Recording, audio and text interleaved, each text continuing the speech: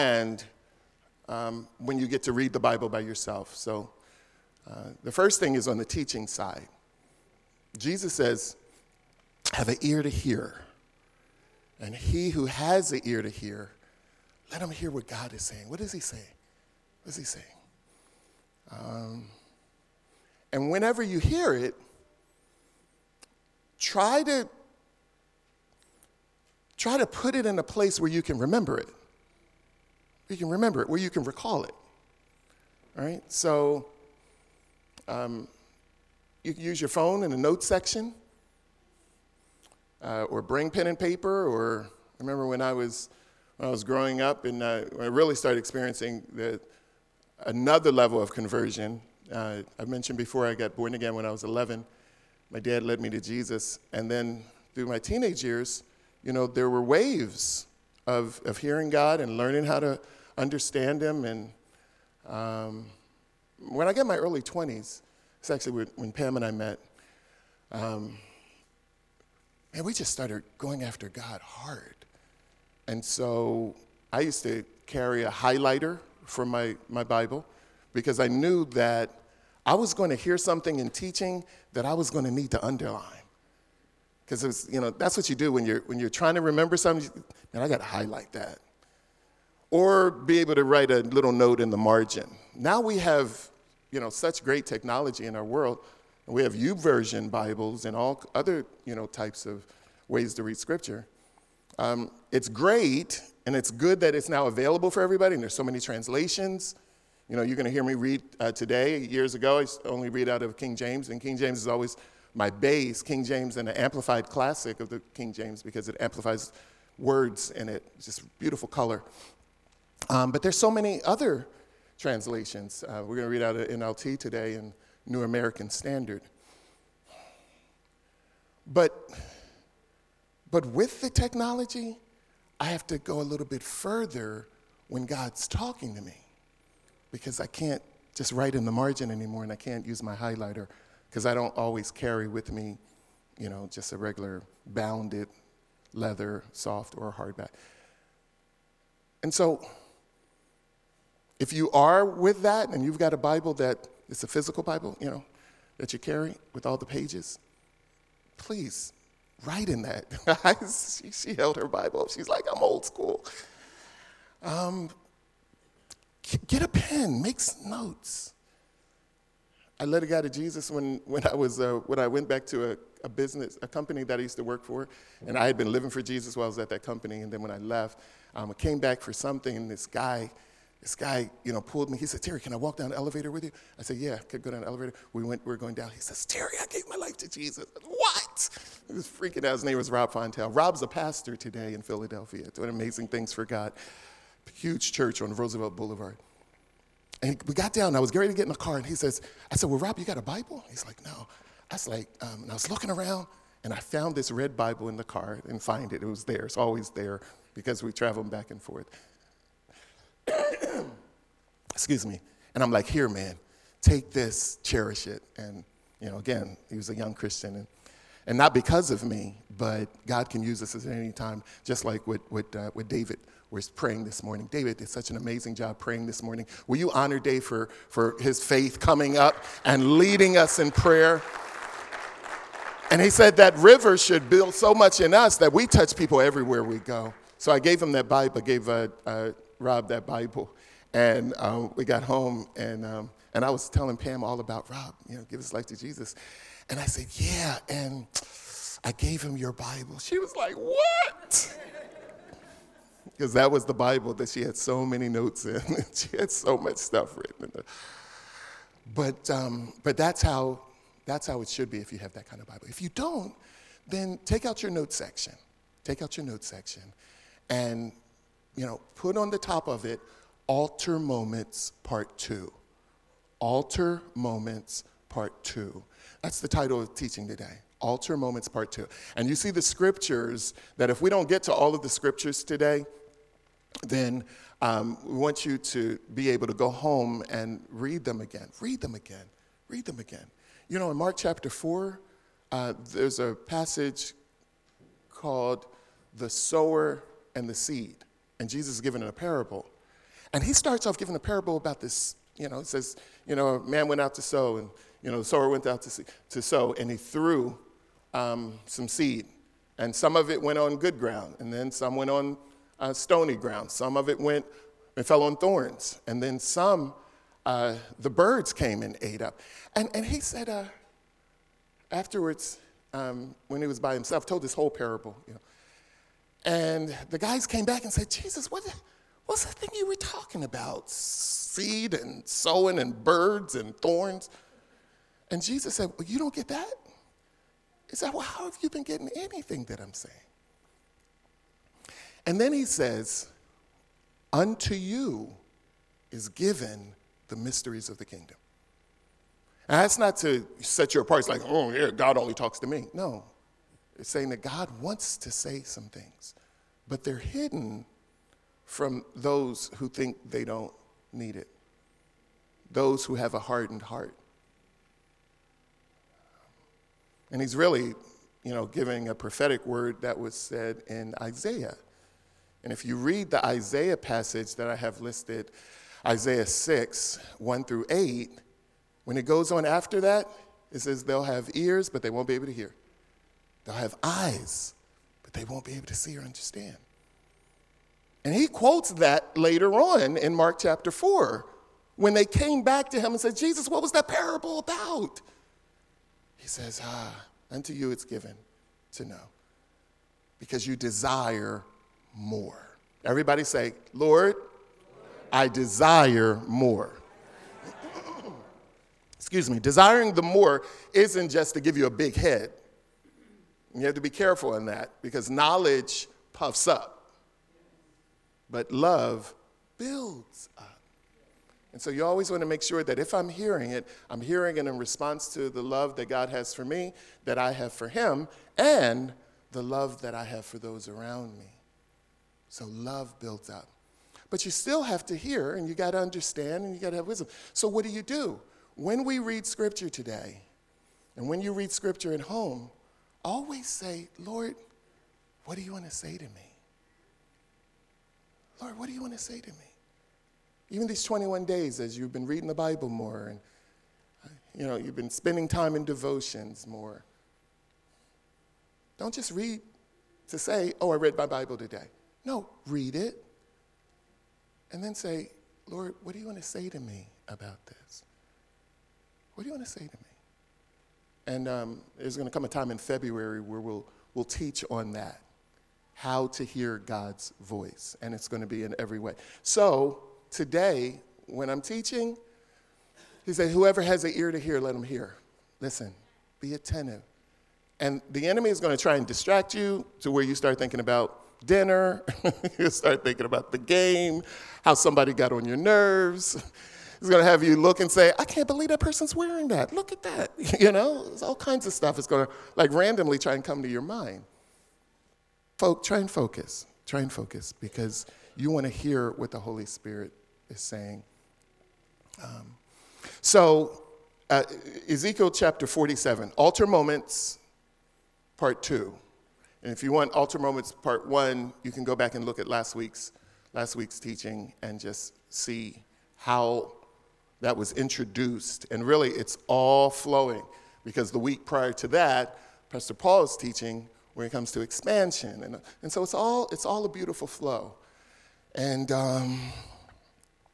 one of the passages that we've been using has been Ezekiel 47. Ezekiel 47. And normally I would read it, but I want to read a couple other passages, but please go home and read it. And when you read it, say, Holy Spirit, what do you want to say to me about this? What are you trying to get across to me? The picture of Ezekiel 47 is this prophet is taking this person through the temple. And he's taken to the doors of the temple, and the temple is filled up now. And water is coming out of the different doors, the access points to the temple. And when it does, it flows out into the street. That's what David was praying this morning. It flows out into the streets. First, the temple in early December, and then last week in as we continue to talk on Wednesday nights, we've been talking about how there are three temples. I'm a temple. The house that I live in physically, whatever the address is that you reside, that's a temple. And then this place here is a temple. And so he says, can you look and see what's going on? This guy started measuring the amount of water that was coming out of the temple. And I will tell you, the water represents the Holy Spirit. It represents the Spirit of God. And the Spirit of God isn't just to give you a feeling, ooh, Spirit of God. No, he's amazing. There's God the Father, there's God the Son, and there's God the Holy Spirit. The Holy Spirit, man. It's interesting, he's the tender one of the three. That's why they protect him. That's why they protect him. Jesus said, people can say anything they want to say to me. The Father says, say anything you want to say to me. But man, you blaspheme against the Holy Spirit, that's heavy duty. In fact, in the book of Ephesians, Paul, when he's talking to a church that was in Ephesus, he says, don't grieve him. Don't put out his fire. And even though there's a tenderness there, and thank God for the tenderness there, because we wouldn't be able to really handle God talking to us. The Holy Spirit is sort of our translator.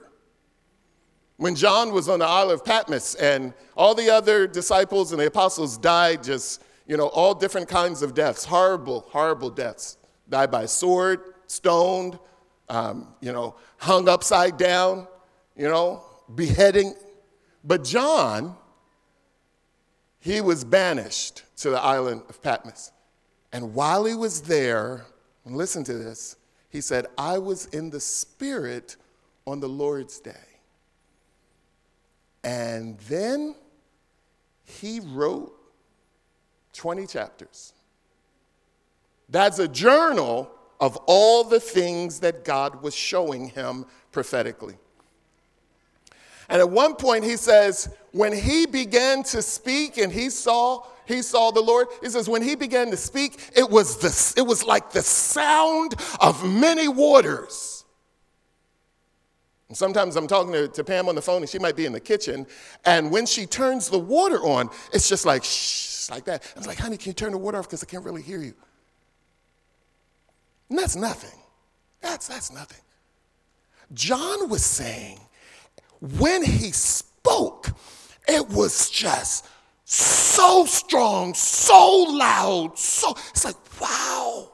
Thank God for the Holy Spirit, because he's the one that translates. In fact, he is the shepherding spirit. The Lord is my shepherd, I shall not want. He maketh me to lie down in green pastures. He leads me beside still waters. He restores my soul. He leads me in the path of righteousness for his name's sake. Yea, though I walk through the valley of the shadow of death, I won't fear no evil, for thou art with me. Your rod and your staff, it comforts me. You prepare a table before me in the presence of my enemies. My cup runs over. Surely goodness and mercy follows me all the days of my life. And I will dwell in the house of the Lord forever. And we think about that, and we think about Jesus walking with us with a staff. Well, he is like that when he was on the earth, but the reality is the Holy Spirit is the shepherding spirit.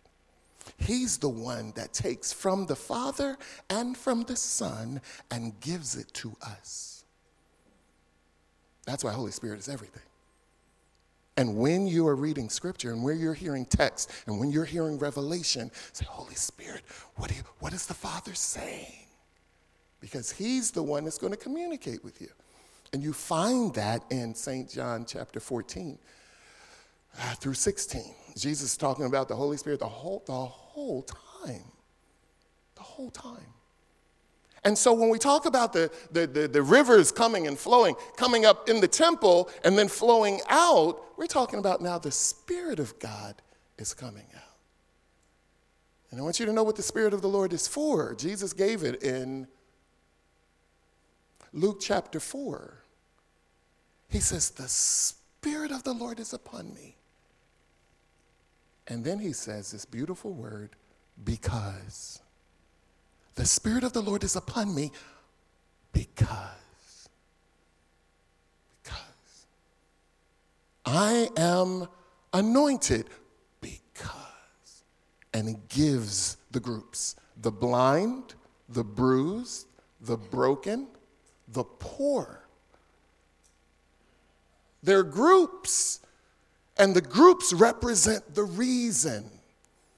Which is why Jesus said, when I come back, when the master comes back, there's going to be a separation from sheep and goats. The sheep are going to be the ones that, when I was hungry, you fed me. When I was in prison, you came to see about me. When I was sick, you took care of me. Why? The Spirit of the Lord is upon me because. That's right, because. And so when you say, hey, Spirit of God's on me, or I'm anointed, the first thing I'm going to ask you is, for what? What is your because? Well, I can sing like nobody's business. Okay, but that's not part of the category. I can really, really preach. That's not part of the category. What does the Holy Spirit do? It says he removes burdens and he obliterates yokes. That's what the Holy Spirit does. And so if that's not happening, then you're just using him for the feel-good part of it. And we don't want that. I mean, we can enjoy that part. I absolutely love it. But, when Stephen was singing, Jehovah Jireh, it wasn't just to say, oh, man, I really love his voice. Or, wow, do you hear the way he's playing the piano? Oh, did you hear that riff he did? He went, Jehovah Jireh, ooh. So, ooh, man. There's got to be more than that. What he is singing ushers in the anointing, ushers in the power of the Spirit. And now those who are hearing it can get free. So when we sing this song, Jehovah Jireh, it's now supposed to break that yoke in my life where I was bound up because I had a poverty situation. I had a lack situation, but I found the name of God in the song that says Jehovah Jireh, interpreted, my provider. So now I can stand in faith with that picture, and that yoke can be broken. That burden can be removed. So it goes more than just the feel good. And that's really why this river came out of the temple. The river didn't stay in the temple. The water didn't stay in the temple. It went out of the temple. Out of my temple, for those that are around me. Out of the temple in my house, for those that are in my neighborhood. Out of the temple here, for those that are in this community.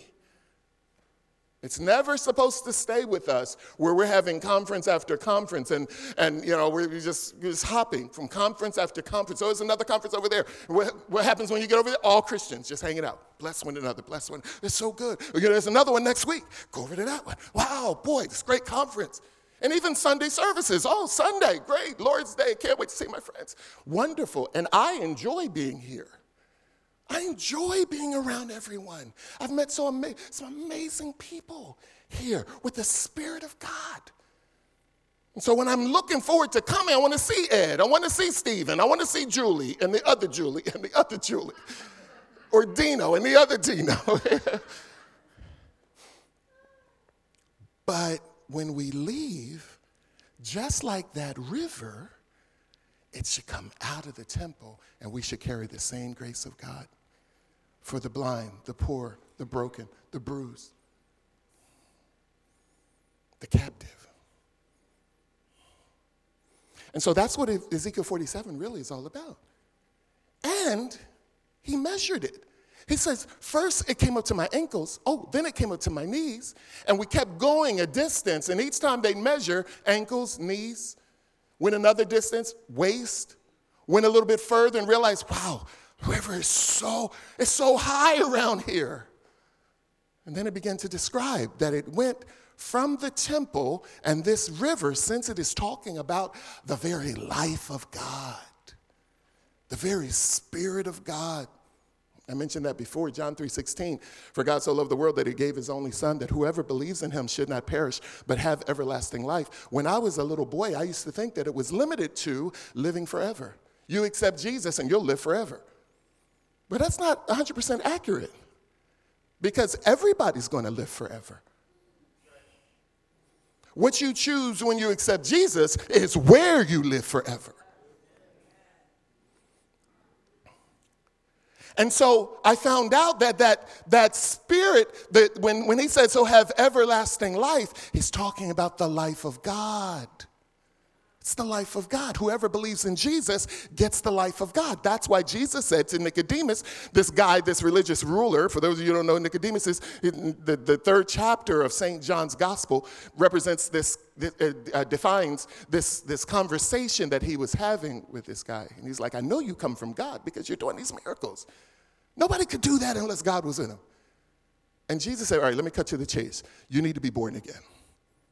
And so he said, how are you going to get born again when you're old? How do you get back into your mother's womb? He says, no, that which is born of flesh is flesh. That which is born of spirit is spirit.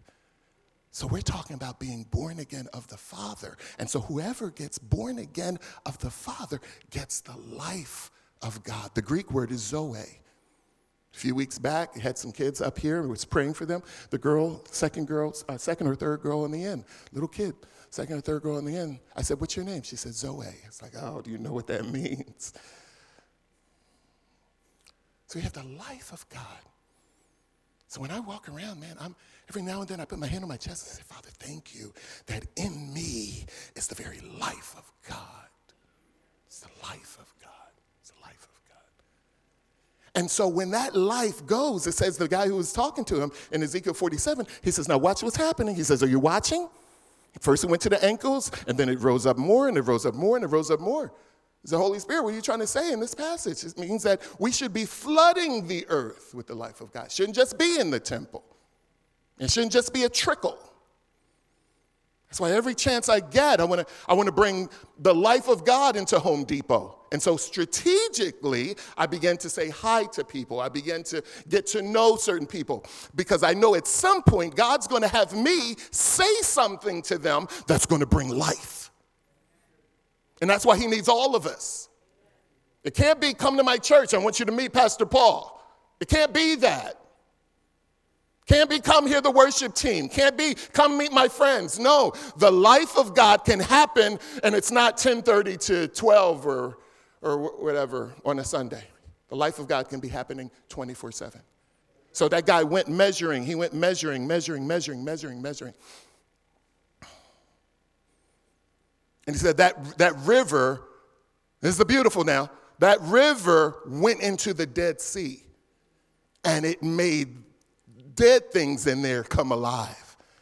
So now any person, who doesn't have the Spirit of God, is not in contact with Jesus, doesn't have the Father's life and heart and insight, God's sending you. He's sending you. He's sending you. Out of you comes that river. At one point, Jesus walks into the middle of the temple, and he screams out as loud as he can. He says, whoever is thirsty, come to me. And you will get rivers of living water. And right after it says they did not understand that he was talking about the Spirit. So he says it's going to go into that river, it's going to go into the Dead Sea, and life's going to come. Which is why on your job, don't just go and leave and you don't talk to anybody. There are broken people, there are bruised people, there are captive people. People, contemplating suicide. People with confusion about what do I do? I've got issues with my children. I've got issues in my marriage. What do I do? People who need resources, and they're not going to say anything to anybody. And so God sends you, and he sends you representing another one of his names. Is Jehovah El Roi. You know what that means? He's the God who sees. There's a lady who was walking up and down my street. I was in the back mowing my lawn, and I've been seeing her walk. Every morning she's walking. And the Holy Spirit said, I want you to go and talk to her. And so now I'm listening. Okay, how are you going to set this up? If you want me to have a woman at the well moment, then you're going to have to set it up. And so it's going, and every day she's walking back and forth. This particular time, I'm out on the edge of my property, and she walks by, and we make eye contact. And I said, hang on for a minute. And so I went down there, and I said, hi, I see you walking, all the time. What's your name? She told me her name. I said, wow. And then, risky. And I've developed it, because I used to be the shy guy. Trust me, if you knew me as a teenager, if you knew me at 21, you'd say, there's no way. But God takes you through a process, and he uses people. Look, like Pastor Paul was saying about Pastor Kathy, thank God for Pastor Pam. Because if it wasn't her pouring into me, I wouldn't even be doing things like this. But God wanted it, so he sent the right person to make sure. So at any rate, I'm there talking to this person, and then all of a sudden, I start hearing something. And I know at this point how he sounds. And I just started building her up, encouraging her. Remember, Holy Spirit comes to do three things: encourage, edification, and comfort. So the words that I say, they have to be flavored and saturated with that. So when I said it, just building her up. And man, she starts just broken, crying her eyes out. I'm like, okay, all right. And so in my mind, I'm thinking, okay, all right, this is good. That's a good sign. I must be saying the right thing. When we got to the end, she's like, thank you so much. I said, no. This has nothing as much to do with me as much as it does the Father. He's the God who sees you. So, here's another group of tears coming out. Because there are people who think that nobody sees them. And God's looking for vessels. So he measures it, and then it goes into the Dead Sea, and then he says it's going to make all of it. So that's Ezekiel 47. Spend some time reading Ezekiel 47, and after you're done reading it, say, Holy Spirit, what are you going to say to me? We always have to do that. Don't read for quantity. Read for quality. Now, if you're in that place where you say, I'm on this journey to read through the Bible in a year, fine. There's nothing wrong with that. Go through whatever passages you want to get through the day, but don't let that be the only reason you're reading the Bible. You want to read for quality. In other words, I want to hear his voice. I want to know what the Lord is saying to me. And remember, knowledge puffs up. So you always have to be on edge, because your flesh is always going to say, wow, I know something. Nobody ever knew that. Man, wait till I get around my friends. I'm going to say something. And all of a sudden, you're just waiting to throw that card out. You're waiting to play that card. I don't do it for that. One of those passages I gave you was out of John chapter 8. And Jesus said, I only say what I hear the Father say, and I only do what I see the Father do. And then right after that, he says, if you continue to follow me, you'll be just as disciplined as I am, because he says you'll be my disciples. A disciple is a disciplined one. He's a follower. So when I'm doing the same thing he does. And he says, you'll know the truth, and the truth will make you free.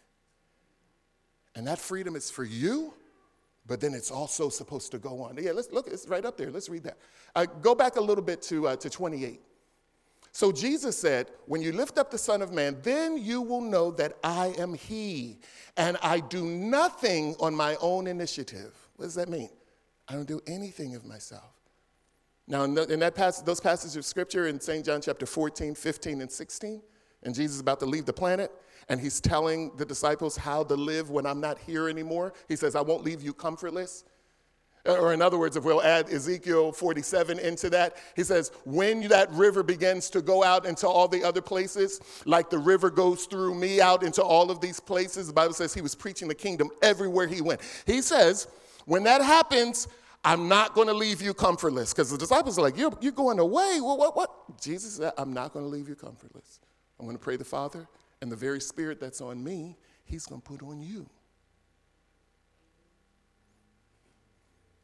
And look at what he says. He says, when you lift up the Son of Man, then you'll know that I am he, and I do nothing on my own initiative, but I speak these things as the Father taught me, and he who sent me is with me. He has not left me alone. We were talking about words a minute ago. Now look at what he says. For I always do the things that are pleasing to him. So he's talking about himself. He's like, I only say what the Father says, and I only do what I see him do. A few weeks ago, and even last week, I was talking to you about using your imagination. You're going to have to cultivate your imagination if you're going to be part of the river of God flowing out of your temple, your house temple for your neighborhood, or here. You're going to have to get to the point where you can hear his voice, and where in your imagination you can see that person being restored. Well, Pastor Terry, what if I do it and nothing happens? That's not your job to make it happen. That's why when people ask me to pray for healing over their bodies, I'm not, nope, I don't have to do all that. That's not my job. My job is, Father, I thank you that you hear me and that you always hear me. I learned that from my Lord. Before he raised Nazareth from the dead, he knelt down and he says, Father, I thank you that you hear me and that you always hear me. And then you go in and you practice and you practice and you practice and you practice. That's why I told you a couple weeks ago when that stuff happened to me with breathing, yeah, we're going to go and get checked out.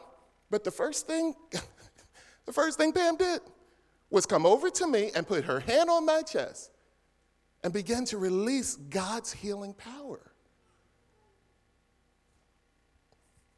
She says, oh, you one of those? Yup. Absolutely. Because you're going to need the Holy Spirit for the broken people that are in your neighborhood, in your community, on your job, and in this community. You're going to need that. But it's not you. It's the Holy Spirit walking with you, showing you things, saying things. Why did that girl start crying? Because it was the Holy Spirit. Oh, Pastor Terry, you anoint. No. Everything is of the Holy Spirit. Even the ability to understand Scripture. So if you're reading the Bible and you're not asking the Holy Spirit to break it down to you, and if you don't have another Christian that you can say, hey, I thought the Holy Spirit was showing me this. Does that sound right to you? That's why you can't be a Lone Ranger Christian. You got to have people. This is how you grow. This is how you develop. So one of the biggest things that, and we'll talk a little bit more about it on Wednesdays. Please come on Wednesday, and please continue with the fast. And I'm going to give you a passage of Scripture in Galatians. It says, and let us not be weary in well-doing, for in due season we will reap if we don't faint. Translation of that is quit, cave in, give up. Don't get tired of it. Don't get tired of it. We're going to unpack some more of this on Wednesday, but I want to let you know one of the things that's important for this is how does the river get into the streets? It first has to fill the temple, and this is a process of ongoing death.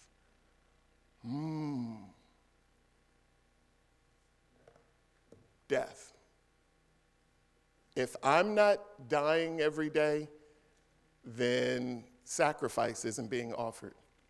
And if there's no sacrifice, then there is no fire, because sacrifice attracts fire. Let's hear what you're talking about fire. I'm talking about the very glory of God that we need. We need the glory of God. We need him to come If that doesn't come, our world is doomed. Or we got to try and get a bunch of people in the church. No. You get them in the church because you want them to experience family. He says he has taken the broken and placed them into family. It's doomed if every Christian isn't partnering with other Christians to own this and to go and reach those. Let's not drive down our street, past all of the houses to come here. And then when we leave here, we drive back, go past these broken houses into our own house. Ooh, I love being home. But there's a whole community around you that needs the very power and love of the Spirit of God. And so I want to encourage you, make sure that sacrifice is there so that you can get the power and you can get the light. And I'm not talking about, that show, one of my favorite shows that came on years ago was this show called Heroes. Anybody ever see Heroes? No? I never saw Heroes. Man, that was out in 2006. Well, anyway. And it's these guys all these people had these extra abilities, And there's this one guy, man, his name was Peter Petrelli, and he had, he had stuff in his hands. He could actually get any of the powers, but he had this power. And sometimes we think the Holy Spirit's like that. It's like, I got the power. That's why we yell and scream, God, go, God. Now, there are times when you proclaim, and it takes a little bit more, but spiritual wickedness can hear your voice even if you whisper. They know who's there. And they know who has been offering sacrifice on the altar. There's a guy, he had these sons, and they were trying to buy the power of God in the book of Acts. And they went to try and drive spirits out and do stuff. And man, they were like, we know Peter, we know Paul, we don't know you. And those forces jumped on them. See, Pastor Terry, that's why I don't be trying this stuff, because I don't want nothing to jump on me. You don't have to do it that way. Live in a state of sacrifice. Live in a state of humility. Live in a state of repentance so that the power of God can be on you all the time. How do I live like that? Be nice to your wife. Let the Spirit of God be on you when you're talking to your husband. Take care of your children. Honor your children. Children, honor your parents. See, this is the basics of it. And last week we ran to the altar. We had an altar moment.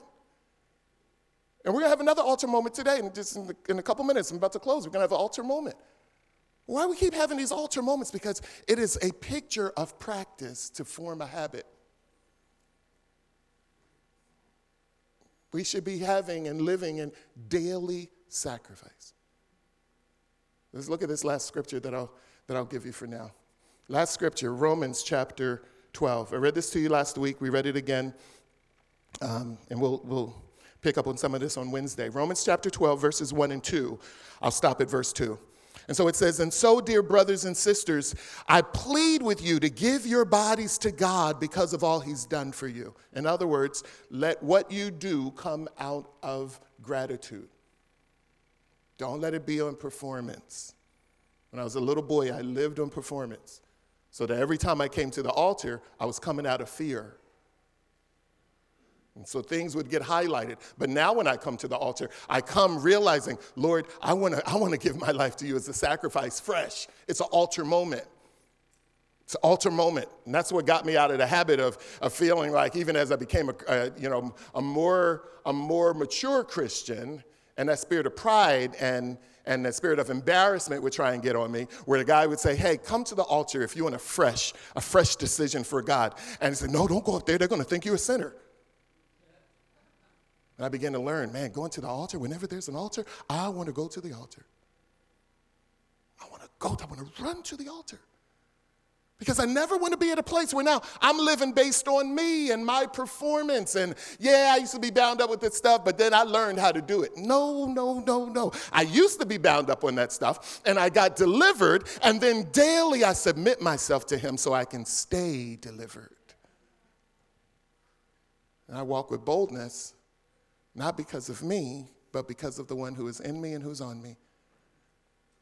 So daily sacrifice, daily sacrifice. So he says, present yourself, daily sacrifice. Give your bodies to God because of all he's done. Let them be a living and holy sacrifice, the kind he will find acceptable. This is truly the way you worship him. Verse 2 is equally important. Don't copy the behavior and the customs of the world, but let God transform you into a new person by changing the way you think. Which means that when I get into his presence and I'm staying on the altar, you know, I have altar moments at my house all the time. Not because I'm such a holy person or you know, me and God have coffee every morning and yeah, you know, I'm big time spiritual. No, I have altar moments with God every day because I want to stay sensitive to those around me. And I want God to be able to flow through me. And the power and the glory of God can only flow through those that are dead. Remember, I shared last week, no one has seen God and lived. So if you're seeing him, that means that you're experiencing some death. That living sacrifice, Paul said it this way. He said, I die daily. Daily I'm dying. Daily. I get a conversation with my neighbor, or I get in conversation with my wife, or I get in conversation with my kids, or my brother, or whoever. Or, like we were talking Wednesday night, if I'm driving and that spirit of road rage wants to get on me, you know, I got to die. They cut me off, and now... You ever been on 295 and then somebody's trying to pass you and you're in the passing lane and you're driving maybe too slow, so they come up on you real close, almost like they're going to hit you. You're like, oh, good, I'm in the room? Okay, good. So they come up like that, and it's like, okay, give me a minute, let me move over, and then you move over. And how many of you are so tempted to take a look? You got to die. And listen, I got to talk out loud. Holy Spirit, help me not to take that look. Does it stop there? No. It changed my thinking now, says, well, maybe they're in an emergency. Maybe they're in a rush. Man, maybe something's happened. So who knows what the reason is? And then, Lord bless them, help them not to get into an accident. Help them not to get into an accident. Help them to slow down before a police officer sees them so they don't get a ticket. Because where are they? They might be in a crazy place financially. See how it begins to blossom when your thinking starts to change. Now you write that script for every scenario. We have to die daily. Somebody comes at you with something and says something to you, you know, now you're ready to be offended. You're ready to be offended. Holy Spirit, I want to submit to you. I climb up on the altar. Help me to die to this. I want your motive, I want your way, I want your will. See, he wants us to live like this. So you can't have revival. The height of your revival is going to be determined by the height of your repentance. And if your repentance is way down here, your revival is going to be down there. What is revival? God consciousness. But when your repentance is always there, that's why I share with you, I try to live in a state of repentance. Always, Lord, what do you say? You know what, Lord, I get completely off, and you're thinking something totally different. You know, I turn my heart to you. Help me to see it. Help me to see it your way. Galatians 2:20 says, for I am crucified with Christ. Nevertheless, I live. Yet not I, but Christ lives in me. And the life, here's the practical part. The life that I now live, I live by faith in the Son of God who loved me and gave himself for me. So it's all about sacrifice. So when Jesus says, I only do those things that please the Father, you're going to really catch it when you see me lifted up on the cross. When you see the Son of Man lifted up, then you will know I only do those things that he says, and I only say those things that he's. That's all I do. And if that river is going to get into our communities, it's there because God has filled us up in such a way where we say, Lord, no more I, but you. I sacrifice myself. I give myself. John Wesley, major revivalist back in the day, they asked him, what do you do and prepare? He said, I set myself on fire and I allow people to come and watch me burn. set myself on fire with God's love, on fire with God's grace. In order for that to happen, there has to be death. There has to be sacrifice. And so I was talking on Wednesday about Billy Graham. Billy Graham, I used to watch him on Channel 17 when I was a little boy. And he'd get to the end of his teaching and he'd just stand there and they'd sing this song. And then they'd come to the altar in droves because they found out about the Father's love. So it's real quick. I want to sing this song that led me to the altar. And don't be embarrassed about coming to the altar. Be desperate to give God sacrifice. And this altar moment is just a picture of what our moments should be all the time. Just as I am, without one plea, but that your blood was shed for me, and that you bids me come to thee, O Lamb of God, I come. I come. Just as I am, without one plea, but that thy blood was shed for me, and that you bid me come to thee, O Lamb of God, I come. I come. Whether you came all the way down to the altar or whether you're just at your chair, if you stayed at your chair, then there's this lean on the bench in front of you. Some kind of form of sacrifice. I'm bowing down to you. I'm bowing. I want to get low. I want to get low in your presence. I want to get low. When the priest would go and offer sacrifices for the children of Israel, once a year they'd offer sacrifices and they'd go in. They weren't walking in standing up. They were walking in. They were crawling in. They wanted to get as low as they could. They didn't want any flesh to be seen. No flesh. There's no flesh will glory in his sight and in his presence. The Bible says he gives grace to the humble. To the humble. For the Christian, humility is the secret sauce. And so wherever you are in the room, let your heart come saying, God, I give you everything. I give you everything. I give you everything. Kill it. Kill my wrong mood, kill my wrong motives, kill those wrong urges in my body, in my emotions. Kill it, Lord.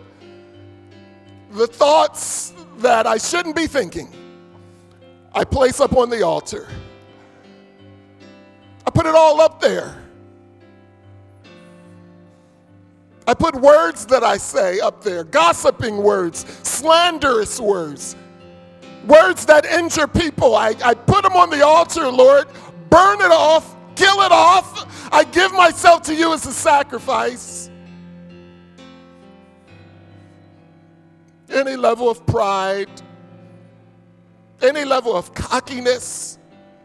I begin to look down on others because of my education, because of my financial situation, because of my family status and my family name.